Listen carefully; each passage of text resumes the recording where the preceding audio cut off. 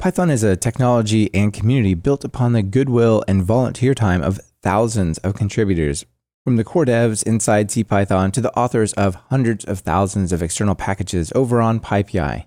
Until recently, the only full-time folks have been at the PSF doing very important work, but that work has been largely outside of CPython, the technology itself.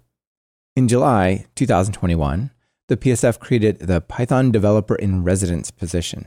The first person in that role is Łukasz Langa, and he's here to tell you how it's going and how it'll benefit Python at large.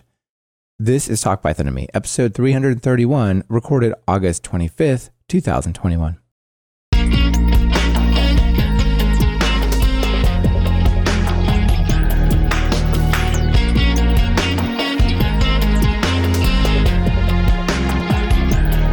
Welcome to Talk Python to Me, a weekly podcast on Python. This is your host, Michael Kennedy. Follow me on Twitter where I'm at mkennedy and keep up with the show and listen to past episodes at talkpython.fm. And follow the show on Twitter via @TalkPython. We've started streaming most of our episodes live on YouTube. Subscribe to our YouTube channel over at talkpython.fm/YouTube to get notified about upcoming shows and be part of that episode. This episode is brought to you by us over at TalkPython Training, and the transcripts are brought to you by Assembly AI. Lukasz, welcome back to Talk Python to Me. Very happy to be here. It's the first time you can see me as well, I guess, so it's kind of a new thing for me. So first times. You've been on the show 3 times before. Yep. You talked about, the very first one was gradual typing of production applications, and that was applying type hints and MyPy over on Instagram, which was fantastic work, and I loved what you're doing there. Then we talked about the Python Language Summit. You gave us a wrap-up on that, or a rundown on that, and for 2018, and then diving into CPython 3.8 and beyond. So here we are again. Thanks for being back. Yeah, happy to be here. Like 3.8 is now already an old release, right? It's already in security-only fixes mode, so it was new at the time. Yeah, I think when we were talking about it, it's like, what are the new exciting features? I guess, while we're on that topic, just real quickly is, what are the new features that you're excited about now, either 3.9, 3.10, or 3.11? Like what's out now, what's just about out, and what's coming soon? There's quite many. The one that I'm kind of living with the most right now is actually kind of just better error messages. So this is kind of like a trend that is still kind of happening, right? So there's further changes for 3.11 later, which is already like the main branch right now of development, right? So 3.10 is already in release candidate mode. So like we're going to get the second release candidate pretty soon, and then, the final release. So all new features now go to 3.11 already. But the better error messages, like really they're kind of this icing on the cake that make, stuff much nicer for you. There's a bunch of typing changes that I was really looking forward to, like back in PEP 4.8 times, like when we first, added string annotations to Python. I always kind of wanted them to feel more native inside, your code. And now with Python 3.10, you can use, I guess it's PEP 6.04, like union types, like that kind of are not so verbose. They use the pipe operator instead of spelling out, capital case union of whatever, which is kind of more compact and also more readable through this, right? Because like now types that aren't super trivial don't look as scary anymore, right? Because like you kind of don't have to have the square brackets so much and whatnot. Yeah. For people who haven't explored this deeply, there previously was basically a mirrored hierarchy of types that weren't actually the types, but they describe the types. So from typing import capital L list, that would say you're returning a lowercase l list as your type. And then it got even more interesting when you have like optional, right? I have an optional user that's returned from this query. Now you can just do things like user pipe none and things like that. Yeah, absolutely. So this was fun, but also like what I really kind of like to use is that like the lowercase types just feel more natural, right? So, you know, kind of just putting dicts and lists and whatever, like just straight out of built-ins and just applying generics to them just kind of looks right, like feels right. So yeah, it always felt weird. Like, why do I have to do an import just to talk about this thing I'm already using, right? Yeah, because like if you actually look at how the feature was enabled to allow lowercase list of string and whatnot, like this is now part of the interpreter. This was kind of changed like deeply in the C code of the interpreter. Back in 2014, when we first released PEP 484, the value of typing wasn't really so clear cut yet. It was a new idea. We wanted to have this out, and we wanted to have people actually test it and say, and is this something that Python could actually see value in? So it was a little too early to make, drastic changes to the interpreter just because it would be handy to have for typing.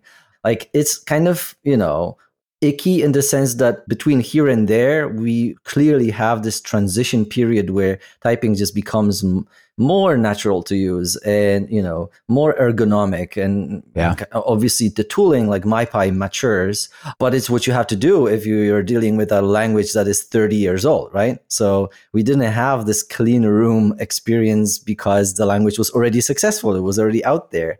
So yeah, like a bunch of new languages now have this comfort, like have this luxury of just being able to just, kind of look at an empty page and just design from scratch. Like we had to evolve what we had. Yeah, for sure. I mean, Python's 30 years old, right?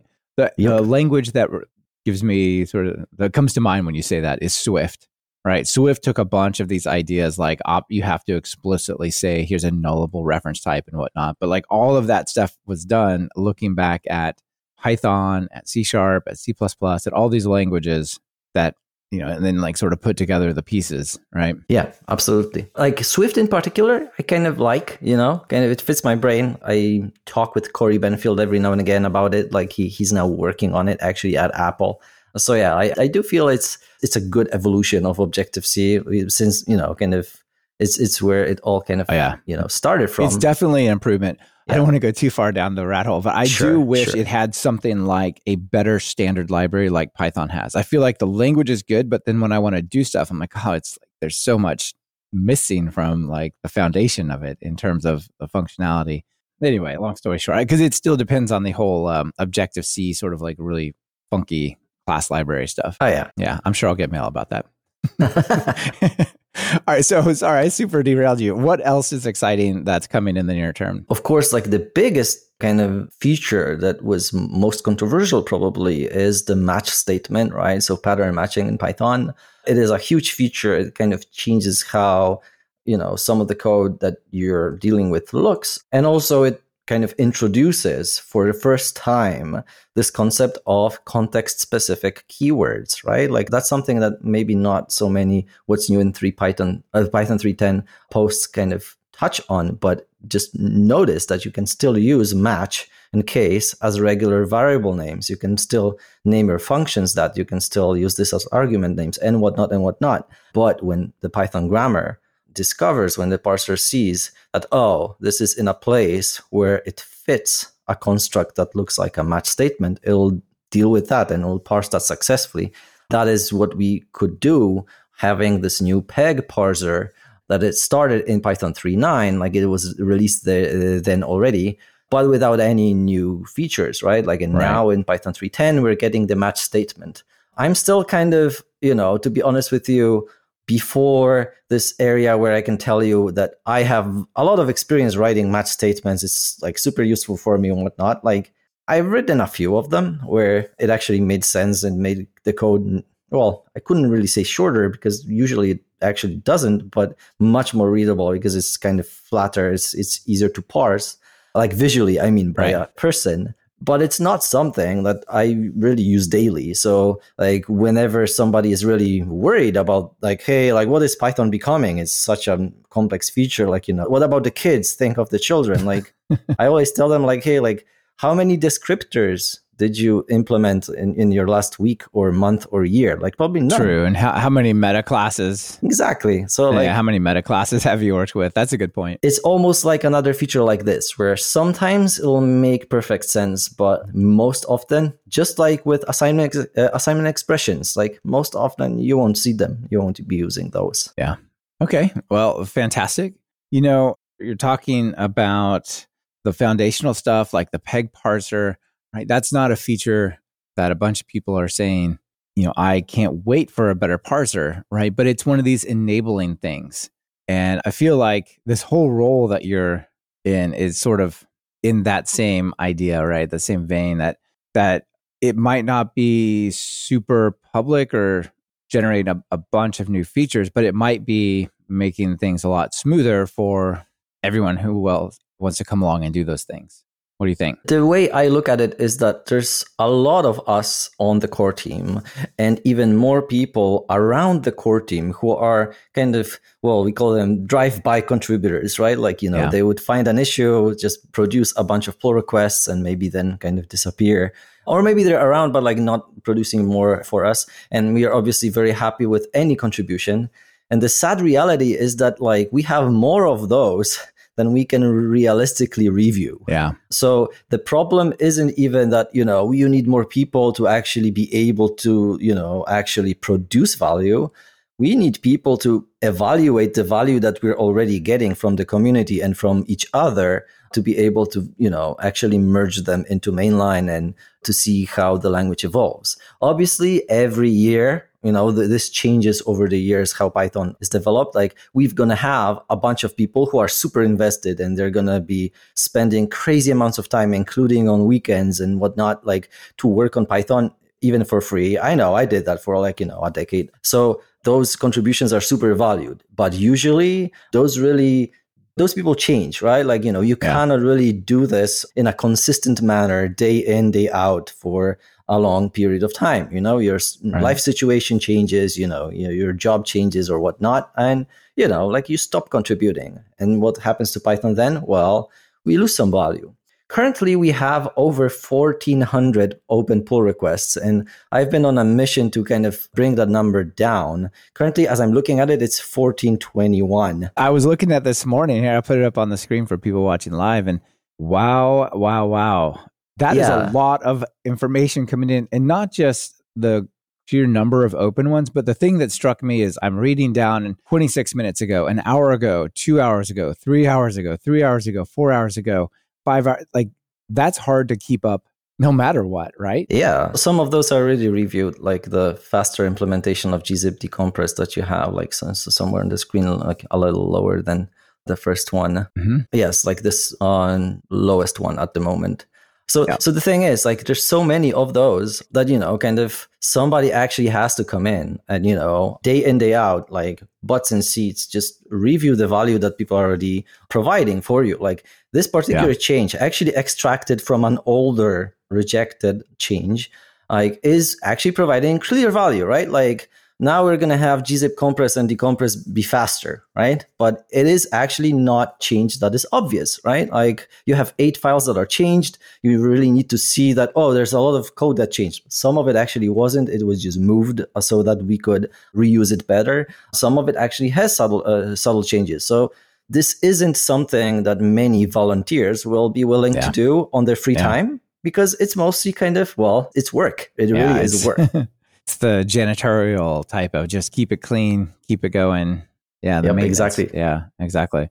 So let's go ahead and actually introduce this main topic here, the big announcement for you.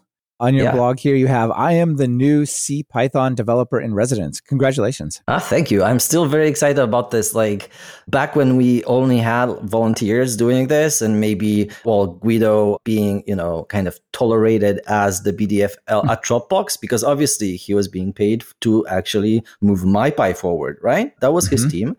But obviously he did a lot for Python as well. And that was kind of understood by Dropbox that it's fine. And many of us were in the same situation. Like I was tolerated as a CPython core developer at Facebook, and some others were at their own respective companies. So I was super frustrated by this because, there's tremendous value that we're giving to the entire community, including multi-billion-dollar corporations. And we only thought like, hey, like the expectations are high and we want to provide the best tooling that we can for the industry, but it is kind of a hard sell, when your kid wants to go out and you're like, oh no, I'm fixing this bug, but at the same time you're doing this for free. So you're thinking, like, where did I go wrong in life? Like, like my values are somewhere not where they're supposed to be. So Red Hat actually hired Victor Stinner like full time to work on Python, but it was still Red Hat. He's still an employee of a company that is for profit.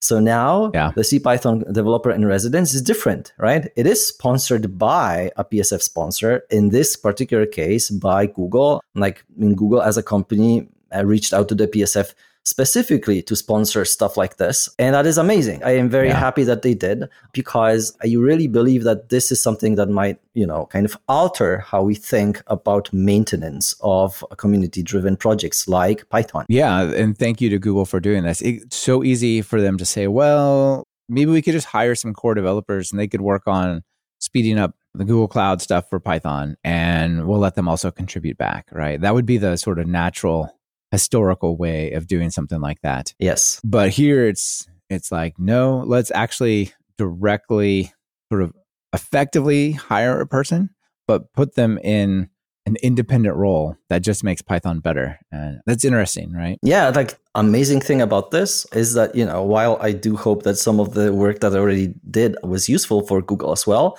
like there is no job description written by them, and there are no like tasks that they're directly giving me, right? Like it's really independent in this sense. And this is what makes it super healthy and like, kind of, I think, sustainable for the future, that it is actually me being able to talk to the steering council, which I do regularly, and to the PSF about like, hey, what do we actually need? And we don't have to take into consideration, kind of direct value for our sponsors. Like we are providing indirect value, but we don't have a roadmap where there are certain milestones that we need to reach. Like it's not like that. So I'm very happy about this difference, because we did have sponsors before that did have either projects that they really wanted to move forward, right? And we still have those, like, so for example, packaging and whatnot, or events that happen, right? So Facebook sponsored, core development sprints. So we had those at the campus 2 years in a row, and then Microsoft took over, and we had Bloomberg, and then we had COVID,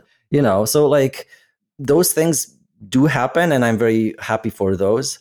But this is a kind of a game changer. Like we have not done this way of sponsoring a project before, where we're actually thinking about the software world in Python Software Foundation, where we directly sponsor work on the code, on the source code. Yeah. The PSF has 7, 8, 9 full-time employees, but you're the first employee who is in a sort of software developer role. I think the closest we had before was a project management role for the new PIP. Is that right? Yeah. So like we have that. Like there's also E who works on our infrastructure, right? So what is also important for Python, and this is dealt with by the PSF, is to keep the website running and to keep PyPI running, right? Yeah. And so on. So obviously all of this requires constant supervision, and it's also something that you can spend your life like working full time on, and this is what E is doing. However, that wasn't contributing to CPython, the repository, directly, and this is the entire change. Yeah, that's fantastic. Quick shout out to just the two other visionary sponsors. We got Bloomberg and Microsoft through Azure. So I think that's awesome. I think this whole visionary sponsor, Google was the first one in that category, right? Mm-hmm. Yes, that is a change in how the PSF was looking at sponsorship before. Like, I'm very happy to see that. Like, this entire, developer in residence position was something that I was pretty stressed by, when I first got, to know that, oh, this is actually going to be happening, because I do believe that my particular performance kind of will make or break future ideas on whether this should be extended to more people, right? Or just closed down altogether. So it's not only providing, value to the project, it's literally providing kind of proof that this development model works. So yeah, there's certain responsibility around it. I think I already caught a rhythm that I can sustain, and I think, kind of splits my own coding with actually reviewing and accepting other contributions, which are the bulk of what I'm doing. Because otherwise, if I just focused on coding all week, I might maybe, if I'm lucky and other people review my work, make maybe 5, maybe 6 changes to CPython. Like, we're doing careful reviews because even simple changes might have actual far-reaching consequences. But when I'm reviewing other changes, we sometimes have 50 or over 50 changes that I can actually merge into mainline. So I'm very happy about that. That is obviously a much better deal for everybody. Yeah, it's one of these enabling roles, not just sort of heads down coding roles, which I think is the important thing. Absolutely. Yeah. Paul Everett out there in the live stream says, you mentioned the stress from the responsibility. Agreed. It takes some bravery to do it. Kudos. Oh, thank you. At the same time, I was literally giving talks before about, we should do this. So, I kind of put myself out there even before this was a position. So at least applying, because like obviously it wasn't at all obvious to anybody like who is going to be chosen for this. Like at least applying was sort of in the cards. Like I had to man up and do it, you know? Yeah, that's cool. Let's sort of explore a bit your background. Like it's not just that you were a user of Python. I don't know, even a really good Python developer themselves might not be a good fit for this role because it really is like closely working with people contributing to the code base and the core developers and all that. So, maybe give people a sense of some of the things that you did previously to this in the CPython space. Like, for example, you created Black. I think maybe people have heard of Black. Yeah, if anything, this was actually probably something that made it harder for me to get this position because obviously everybody is scared. Like, hey, are you going to reformat all of this down the library now? Like, Oh, you're bringing the Black guy. He's going to totally format it different. Yeah. The biggest PR ever. No, like, so joking aside, like I'm not new in the project and that was obviously important. It's kind of hard for me to, kind of now enumerate the reasons why I was chosen. Like, kind of, I can only tell you what I told the PSF when I applied, because that was actually like the only time in my life where I actually had to write like a proper cover letter and actually kind of, do some soul searching and say like, hey, am I actually a good fit for this? And, what is my mission statement? Exactly. Like, yeah, pretty much. So, kind of, I've been around for a while. I've done some changes, big and small. There's a bunch of PEPs with my name on them. So I guess, kind of, it's not just, tiny typo fixes and introducing new bugs. It's also introducing PEPs. Some of them might be more clear-cut wins than others. Yeah, you appear in a lot of the PEPs. You were the release manager as well, right? Yes, I still am for 3.9. 3.9 is now currently already pretty late in the game in the sense that we will be releasing Python 3.9.7 just next Monday. So probably not when, the listeners of the podcast are going to, they're probably going to see this already released. But like from now, like for the ones like watching the live stream, next Monday is when we're going to release 3.9.7. So that's already the 7th bug fix release of Python 3.9. There's going to be a bunch of more of those, and then it's going to graduate or retire into the mode where only security fixes are considered for inclusion. This is where Python 3.8 is already. I've been managing the releases of that. How long do you remain the release manager until 3.9 is retired, or does it get handed off at some point? No. So like for you become a release manager for the entirety of a life cycle of 2 releases, right? This was true for a long time. Like I didn't dig up like, kind of prehistory, but since like the Python 3 releases I looked at, like that was the case. Python 2.7, I think was, Benjamin, and 2.6, I'm not sure that it was him. Like it was probably Barry Warsaw. But the thing is, like 2.7 was, the longest release managing job ever. So, kind of you could just burn yourself out on that one release. So that's fine. For us currently, we're managing 2 releases. Like, so how long is that? Well, with the development of given Python version where 3.11 is already being developed right now, it takes around a year and a half for it to actually, get out there as the final release. We do have a cadence where we release new versions every year, but that's only because once one release becomes beta, we can already switch the branches and now new features go to a yet new version. So currently it's a little weird. I think that happened on your watch, right? That happened on your watch, wasn't it 18 months before? Yes. So 18 months of a cadence was never really a hard calendar event. Like it was more like, a guideline. We're like, we're going for 18 months. Sometimes it was 19, sometimes it was 10, 20. But it was problematic for many reasons. So it's like one of the PEPs that I authored was a PEP saying, hey, we should change the cadence of development to make it an annual release cadence, which helps with downstream distributors like Linux distributions. And like for many other reasons, like, for us, like that's in the PEP. But like to just close on your original question, like it takes around 8 years from starting the job to like actually saying, oh, now I'm a retired release manager. So it's a long-term contribution. That's a big commitment, isn't it? Yeah. It is. Wow. That's amazing. Well, thank you for that. That's wild. So when you touched on this a little bit, but on your original blog post announcing it, which I'll link to in the show notes, of course. You talked about what can one person do as the developer in residence. And you called out a bunch of specific things here about how you can basically be a multiplier effect for people who want to contribute, who are not core developers. You want to maybe sort of give us the rundown on those things? Sure. So the blog post, I'm still happy with it because it kind of shows that it wasn't just winging it. I actually thought it through. But kind of it lists a bunch of things that are ideas, and then you actually start doing the job and some things become clear, right? So all of the things I wrote are true. But what I, for example, didn't quite word out in the blog post that I realized is important is that very many changes that I touch are kind of 90% there, where I cannot just merge them as is, but really what I need changing is the docstring is just bad, or the comment is misleading, or whatever. So a bunch of simple things that, kind of, it feels just wrong to just review the change and say, hey, I request you do this small nit, because I cannot merge it as is. Yeah, you got to do the line break because this code is 90 lines and 90 characters long. You could just break that line and then commit it, right? So this is what I do actually very often right now. I just kind of take the change locally, run the tests that, kind of are important for this particular case. I do the change that I would ask for just myself, without actually looping in the original author. Most people actually leave that tick on their GitHub pull requests, making my job easier.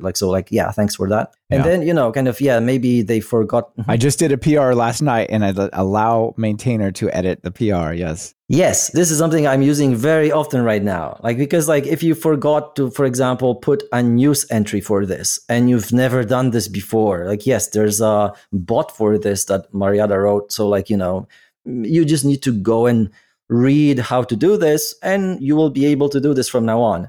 But, when will you do that? Maybe tomorrow, maybe in a week, maybe you're just going to leave this pull request, to go stale. So instead, I just go and do this for you. This kind of level of multiplication really, I think, is kind of, closing the gap, because very many changes. And sometimes it's just sad to look at, you have a change from 2017 that is clearly great, clearly valuable. And then there was some nit that, prevented it from being merged. And now it's 2021 and it no longer merges because there's conflicts with other unrelated things. It's so out of date. It's no longer just a nit. It's now a big project to resync it. Yeah. Now it's hard to merge. And obviously not just that, maybe that original person who created the change and worked hard on it now is discouraged or moved on to other projects. Because, it wasn't merged for 4 years. So this is what we want to change, right? We want to make not just the first time contributor, but any contributor, life or experience, much better by at least providing feedback. Not all feedback will be positive. This is already a mature project, and sometimes very good and easy ideas actually aren't if you look close enough, This is the frustrating part where even kind of clear-cut advantages might be disadvantages for a different group of users, right? Or on a different platform that you're not a user of, but, we have to actually look at the big picture. But at least you're going to know from somebody like me that, hey, this is good, but we cannot take it because of X, Y, Z, It's super frustrating or disappointing to put work into doing a PR, submitting the PR, and then it's not that it was rejected. It gets no response. And that's, I think, really frustrating. I spent a whole day because I was thinking this would make this thing almost works for me, make it perfect for me. And here's the thing. And the answer could be no, it's not the right direction. But no answer at all is just I'm not sure I want to do this again. Yeah. Related to that, sort of, Rodrigo out in the live stream has a pretty good question, I think. Let me throw that out to you. And what is some of the advice to potential future drive-by contributors? How could they make your life easier? Well, in the future, we'll move to GitHub issues. So a bunch of this will become easier for the contributors themselves. But currently, that we still have bugs.python.org, there is a required step pretty much for anything that isn't a trivial typo, which is you need to have a bugs.python.org account where we know that you signed the CLA, right? So the contributor license agreement saying, I release my, code under Apache, for example, right? So that we can actually use it and merge it and it's fine. So this is something that, kind of is the important original step. And once you're already on bugspython.org and your change is not trivial, please click that, open new issue button and write what you're doing and why. Maybe it's already there. Maybe you already know that you're fixing a particular thing that was already reported by somebody else. But if not, spend this 5 to 10 minutes describing what is happening and why you want the change applied. Very many changes simply do the thing that they want to do.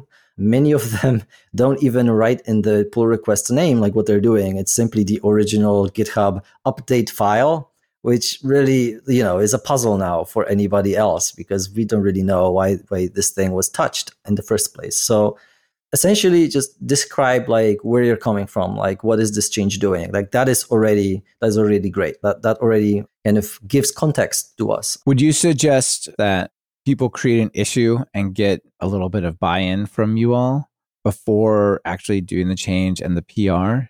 Would it make sense to say, I'm considering this, I'm happy to do a PR, here's the plan? Would you accept this if I did it? Depends, right? Okay. Because that is the worst centrist, bleak answer that anybody can give. Depends, right?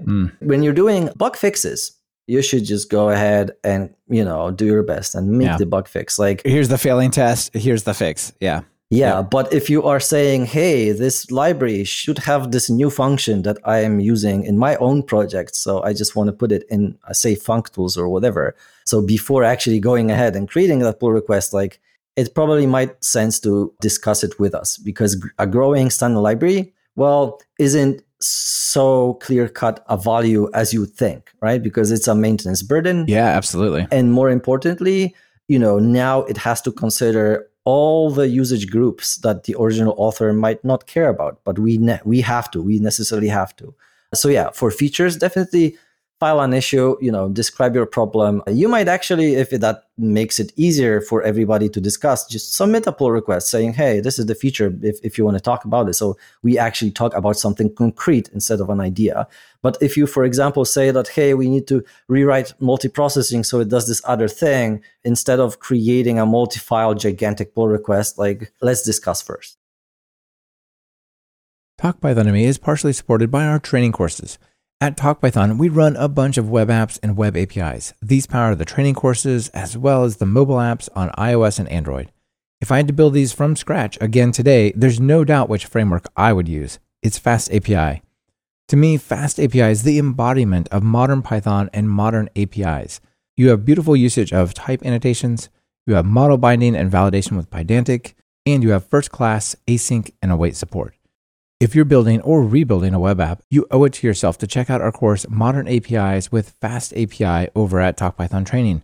It'll take you from curious to production with FastAPI.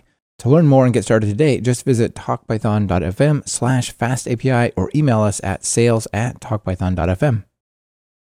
Another question out there I think is good from Paul is your PR review velocity. Do you expect it to go up as you get better and maybe automate, or go down as you hit the harder PRs? Hard to say. It's like clearing out your inbox a little bit, right? Some of them are easy. Some are like, oh, that's a whole day. Oh no. Essentially, it is not very easy to foresee what's going to happen a given week. But one thing for now has been constant. I need to get the number of pull requests down, below the number that we have right now, because there's going to be some that are on page 35 of the, open pull requests page. So I will probably never get to them otherwise. So I need to bring the number down. And so far, just by myself, I was unable to do it. I cannot do it. I had 1 week where I really said hey, just, 40-hour work week be damned. I need to see if I can really bring this number down, and I almost merged 100, so that was not something I can do every week. And no. I still didn't meet the goal, because I did leave the count below 1400 when I went to sleep, and I, woke up the next day and it was already over. Yeah, we saw the rate of incoming ones. That's a lot. Yes. So I'm doing around 50-ish a week right now. And, it sounds super high, but, some of them are backports to branches that we maintain. I list those because some of those backports aren't trivial, right? They will conflict because, the files changed in between, or they require some push, from a person because the bot didn't do what it's supposed to do. So, it's also work. But 50 isn't really, kind of me kind of flexing, like, I can do so many changes. It's really the rate of change that you can see. So there are enough new changes, right, that I guess I can always forever just stay on page 1 and just deal with those. But that would feel unfair, right? That, kind of, that is some reversal of priorities where the last that comes in. Yeah, you almost need to go to the last page and work your way forward. Exactly. So sometimes I would look at the older ones, basically just asking an interesting query to the search, pull request search on GitHub and see what's there for example, this file, or, what's already approved and that I can, kind of maybe push over the line and so on. So there's going to be some balance there. I don't expect to go any faster than I currently am because I cannot really automate much there. Like there might be some instances where if we analyze the pull requests better, we find that, there's an entire genre of pull requests that we can just bulk close. But I cannot really, kind of now like put this on the report. Like it's like, I closed 1,500 pull requests. I'm so great. No, like the ones that I put on the weekly report are all that I like with my own eyes look at and review. So I don't see how automation can really help me, do that faster. Like we need to be careful, right? Like it's still a language used, for some important stuff and, in our industry and beyond. So, kind of a high rate of change sounds nice, but it also, is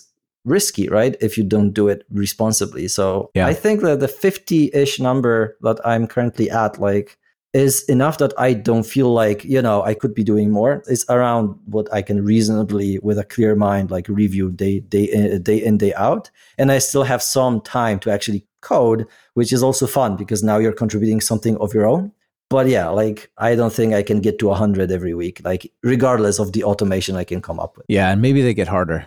Oh yeah, they might. Because you could go, all right, this one I can quickly close this, I can quickly close this. But as you sort of iterate over that list, like you get stuck more with the hard ones.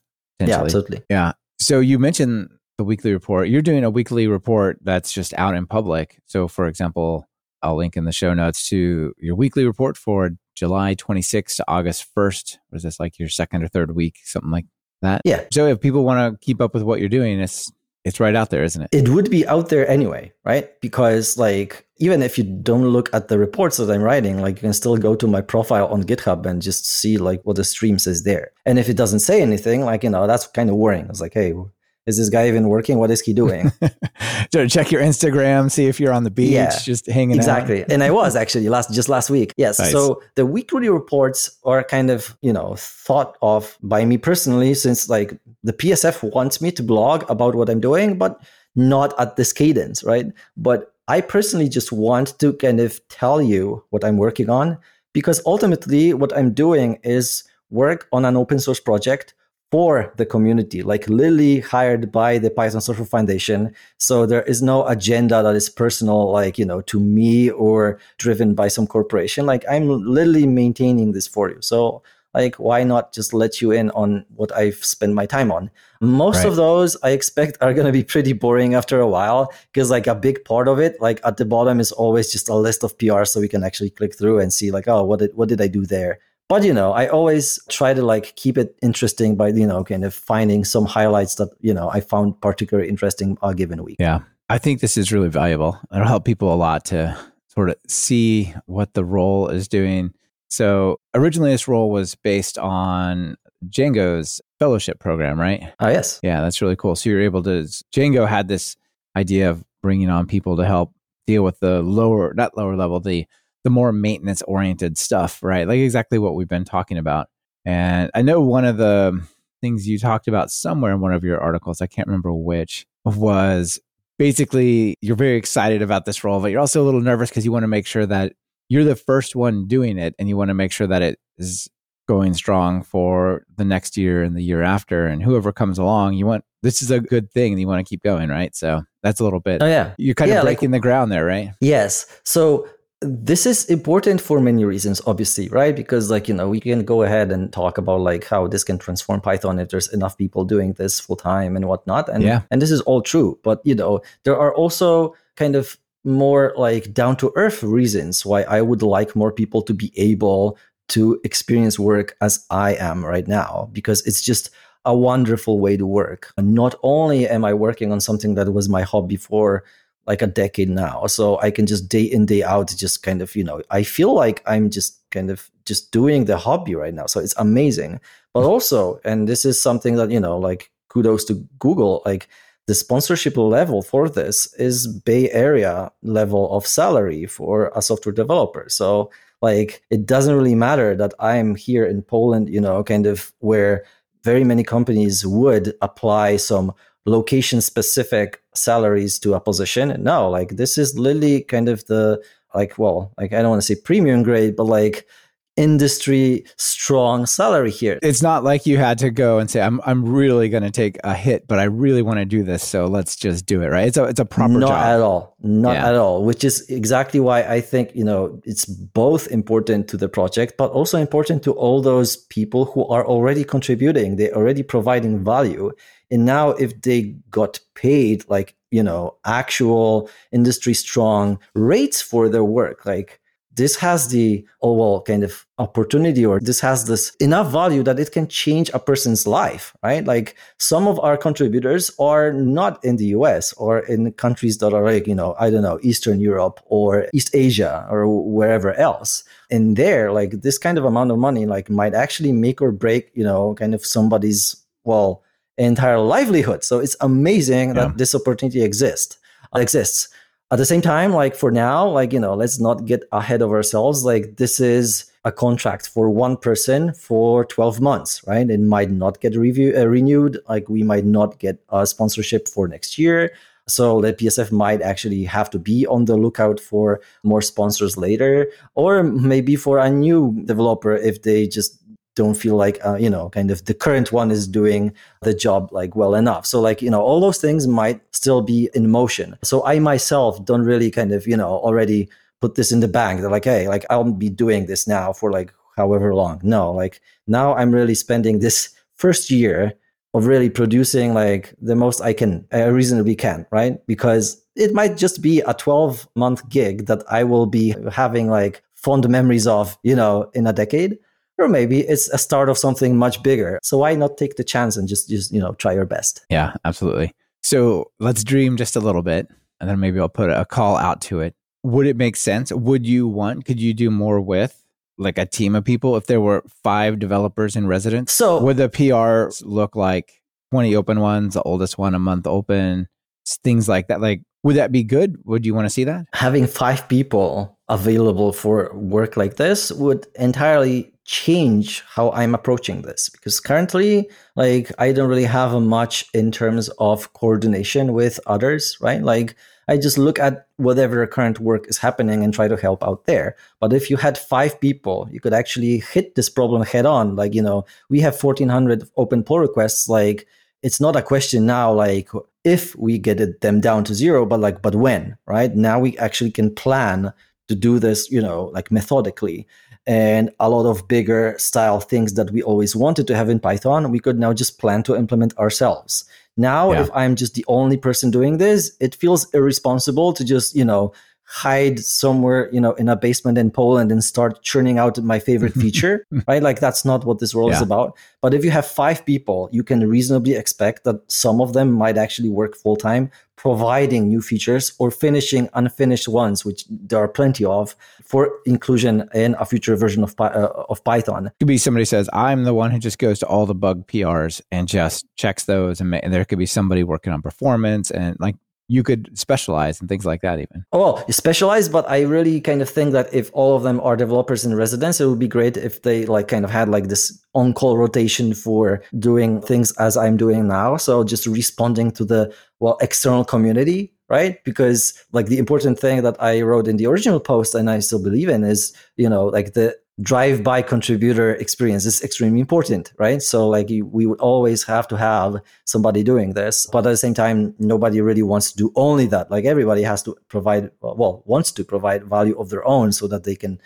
touch it and say like, I did this is good. Yeah. So yeah, I already have a bit of this, like not as clear-cut, not sponsored by the PSF directly. But Pablo, the release manager of Python 3.10 and 3.11, is both sponsored by Bloomberg to work half-time on Python performance, and also by him doing the release managing job for Python 3.10 and 3.11.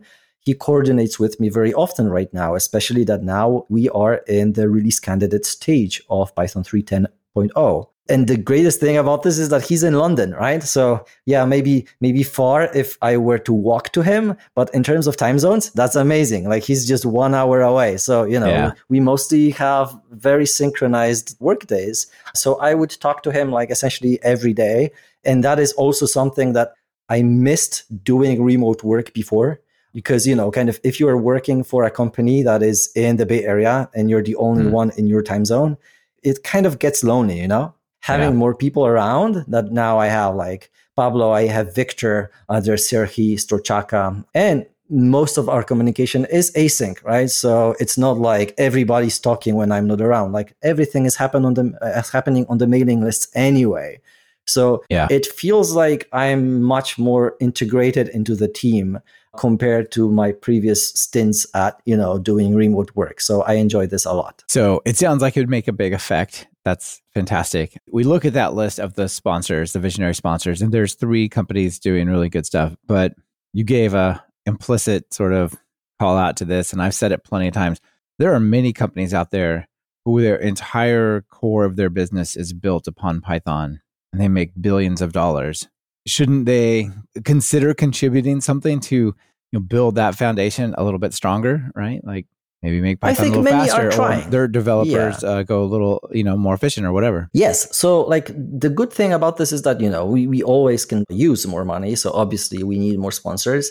Many of the companies are trying. Simply the thing that they need is, some sort of like plan, or not like a legal contract, but at least some sort of understanding what the money is going to go for. What do they get out of it, right? Because yes, exactly. In their balance sheets, they have expenses and they have revenue. They don't usually have charity, right? It's tricky for them to make it fit. I think it's kind of, now with the developer in residence position, this kind of changes the game, because you're no longer just sponsoring the Python Software Foundation, and kind of, you might have expectations, but maybe that will go for PyCon, maybe that will go for sponsoring of events or minority groups or whatever else. Like if your company really is interested in providing, like support to the core development, like now you can. And I think hopefully, like that is my hope, like we're going to see more sponsors of that kind of. Yeah, absolutely. People who are actually interested can go to python.org/sponsor/application, and it shows you what the tiers are, what they cost, what you get. You get a lot of inside access and a lot of visibility into Python at the visionary level that otherwise you wouldn't get. So there's something to be said for that. People should check that out, right? You get to meet with the PSF board.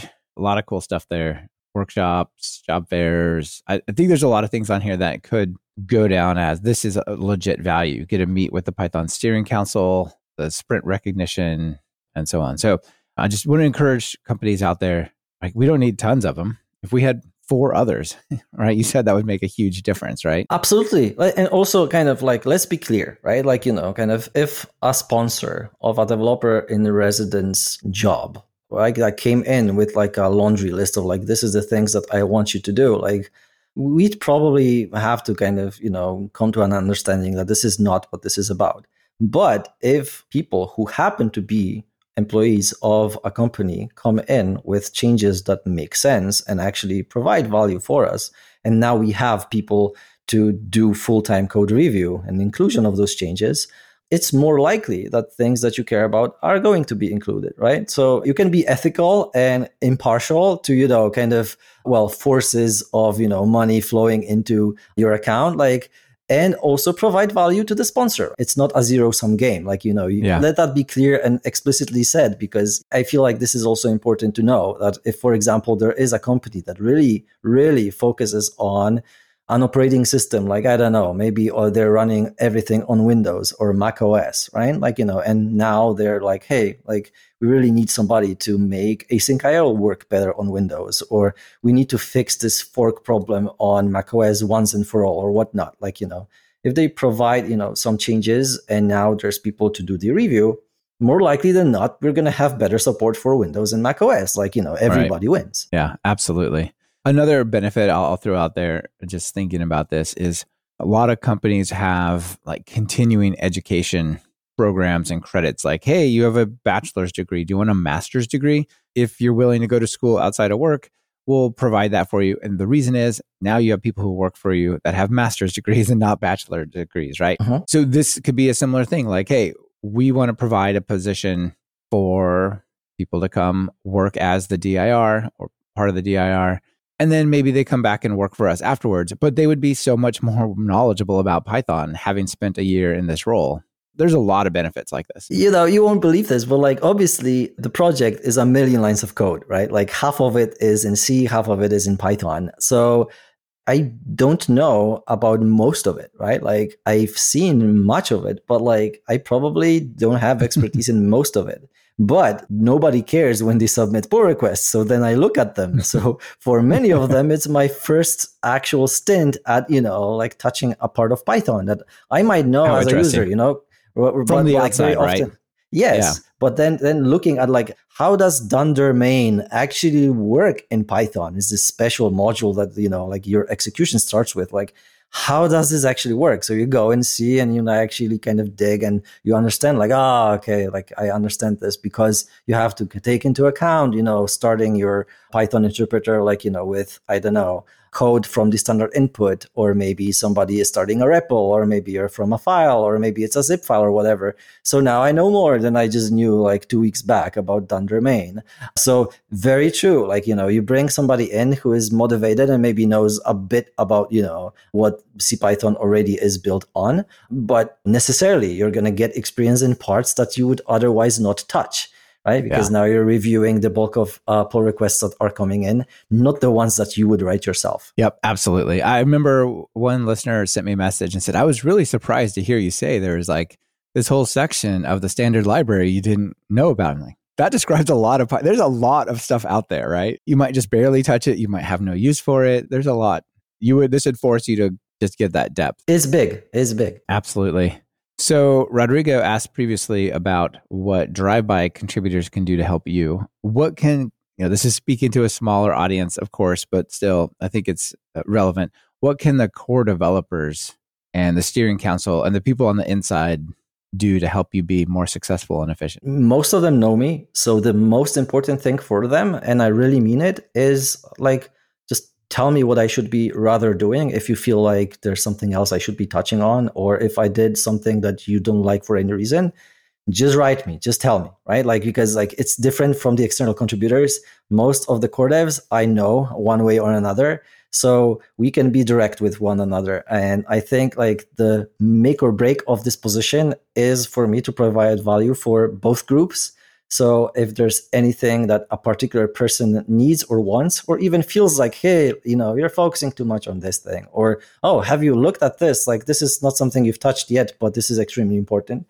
Just let me know. So communication is key for us right now. And another thing that I kind of still don't quite know how to tackle is that I don't feel comfortable just now like assigning a bunch of things to volunteers. You know what I mean? It's like now there is a bunch of pull requests where they're fixing something that actually broke because of a change that some core developer did 5 years back.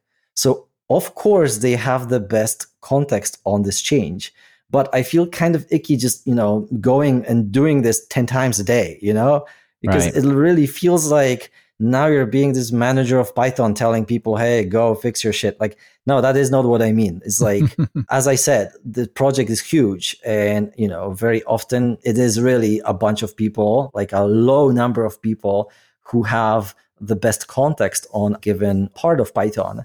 So like if I do this too much, again, like, tell me. If I'm not doing this and instead going ahead and doing changes, that you don't like in your particular favorite piece of Python, also let me know. Like, this is still something I'm pretty new at. Like, I'm just going to like issue my second invoice like next week. I'm pretty excited about that. But, like it's still a new thing for me.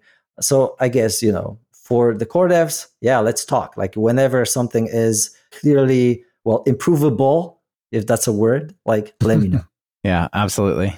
How much input into this role did the steering council have, and how much did Guido have?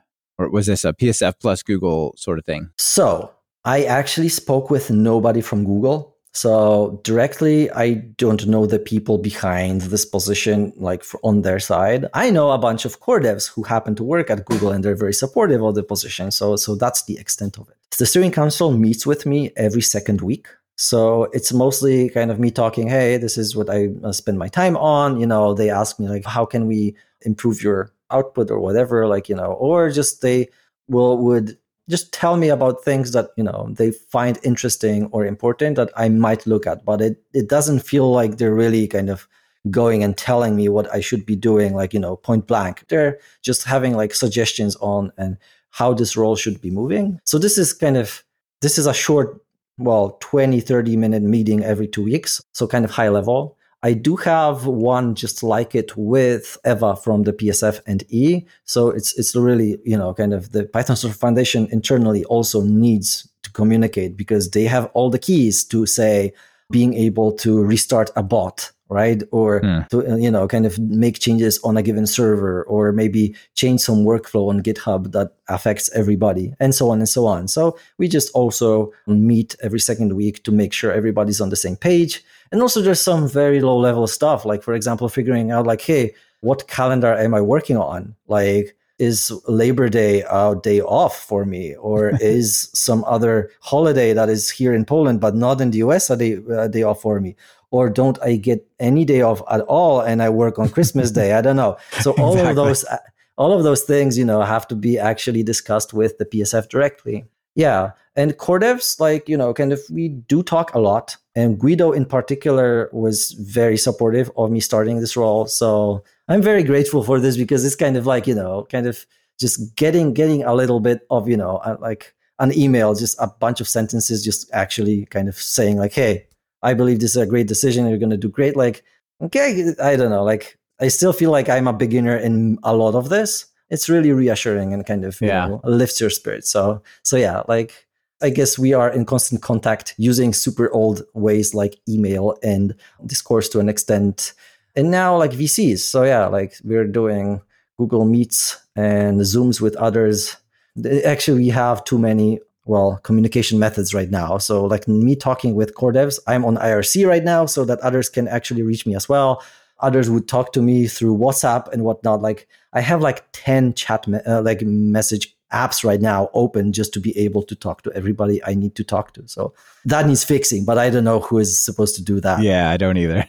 It's a growing problem, not a shrinking one. But it sounds like you're doing a good job. Even Rodrigo out there in the live stream says, listen to this hypes me up to go and contribute to Python. So hopefully that sentiment is multiplied across all the people who are contributing work that, it'll get more attention sooner. So well done. Absolutely. I'm happy to hear that. Yeah, absolutely. All right.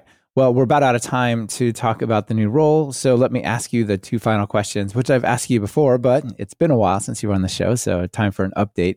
If you're going to do some Python, you always run across different external packages, things on PyPI and whatnot.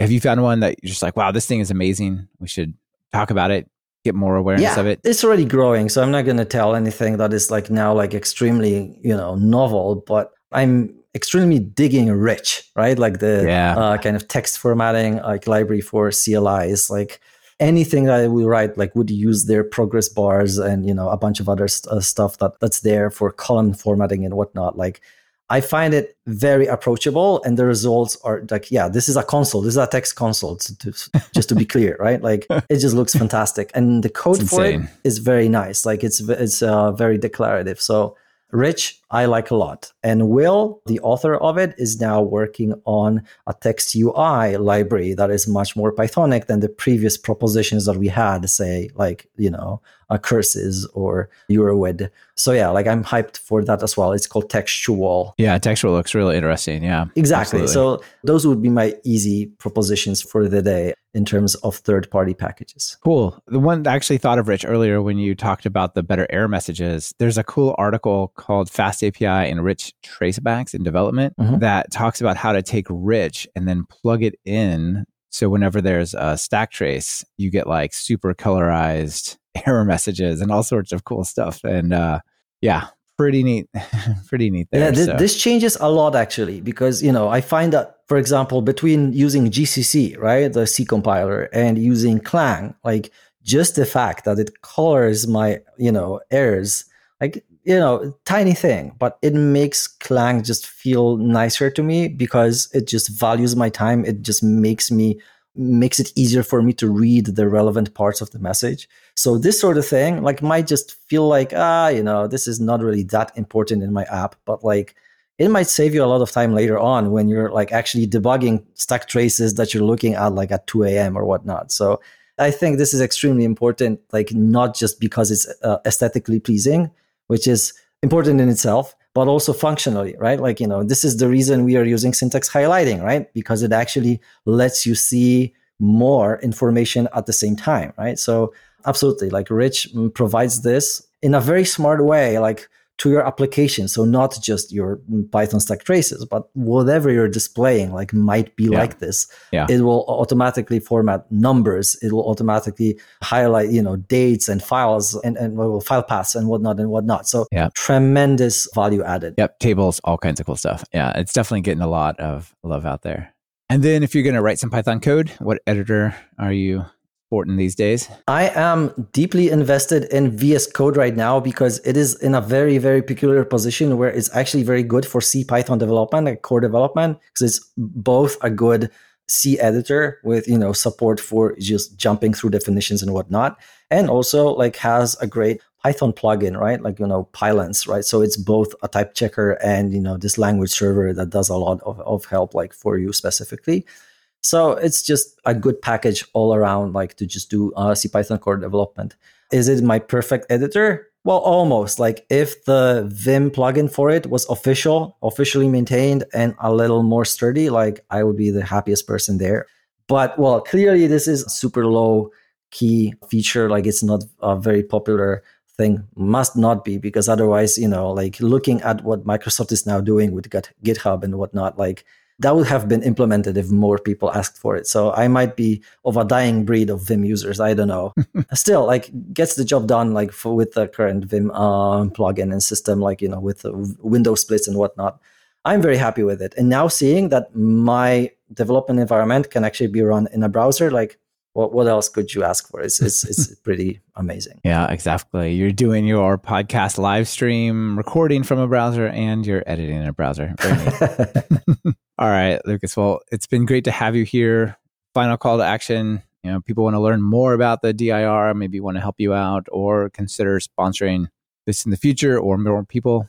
What do you say? First of all, if you are a Python user, like you are very, very welcome to bring issues to us when they happen, right? So, or whether this is on bugspython.org, obviously a very good place so that your report will historically, maintain there and we can have a discussion that is open and actually work towards a solution, but also in informal ways. If you reach to us via RSC or ask stuff on the mailing list or discourse, like, we're very happy to hear your feedback. So you don't have to write code like on day one. Don't worry. You might never write code for us to fix your problems. Just report them. It's great. If you have stuff that works very well for you, you might also spend a minute, telling us, because this is something that nobody gets enough, in this industry. We only get bug reports, And yeah, like if you do want to contribute, there's many ways to do this. If you want to code, absolutely. Just don't think it's super, super trivial to get large changes into a 30-year-old programming language. I could make an entire talk just about that. Right. Every little change has huge implications for some small percentage of people, but there's millions. And so that's a lot. Sometimes very surprising ones, yes. But yes, absolutely, we need more people doing the work and there's plenty of it. So you might still have tremendous impact for the world. Maybe your code is going to run on Mars. You never know. Yeah. Even if you're just reviewing PRs and making the little tiny fixes or stuff like that, that could be a big contribution. Totally. And finally, for the current sponsors, thank you. You make this possible. So really, thank you.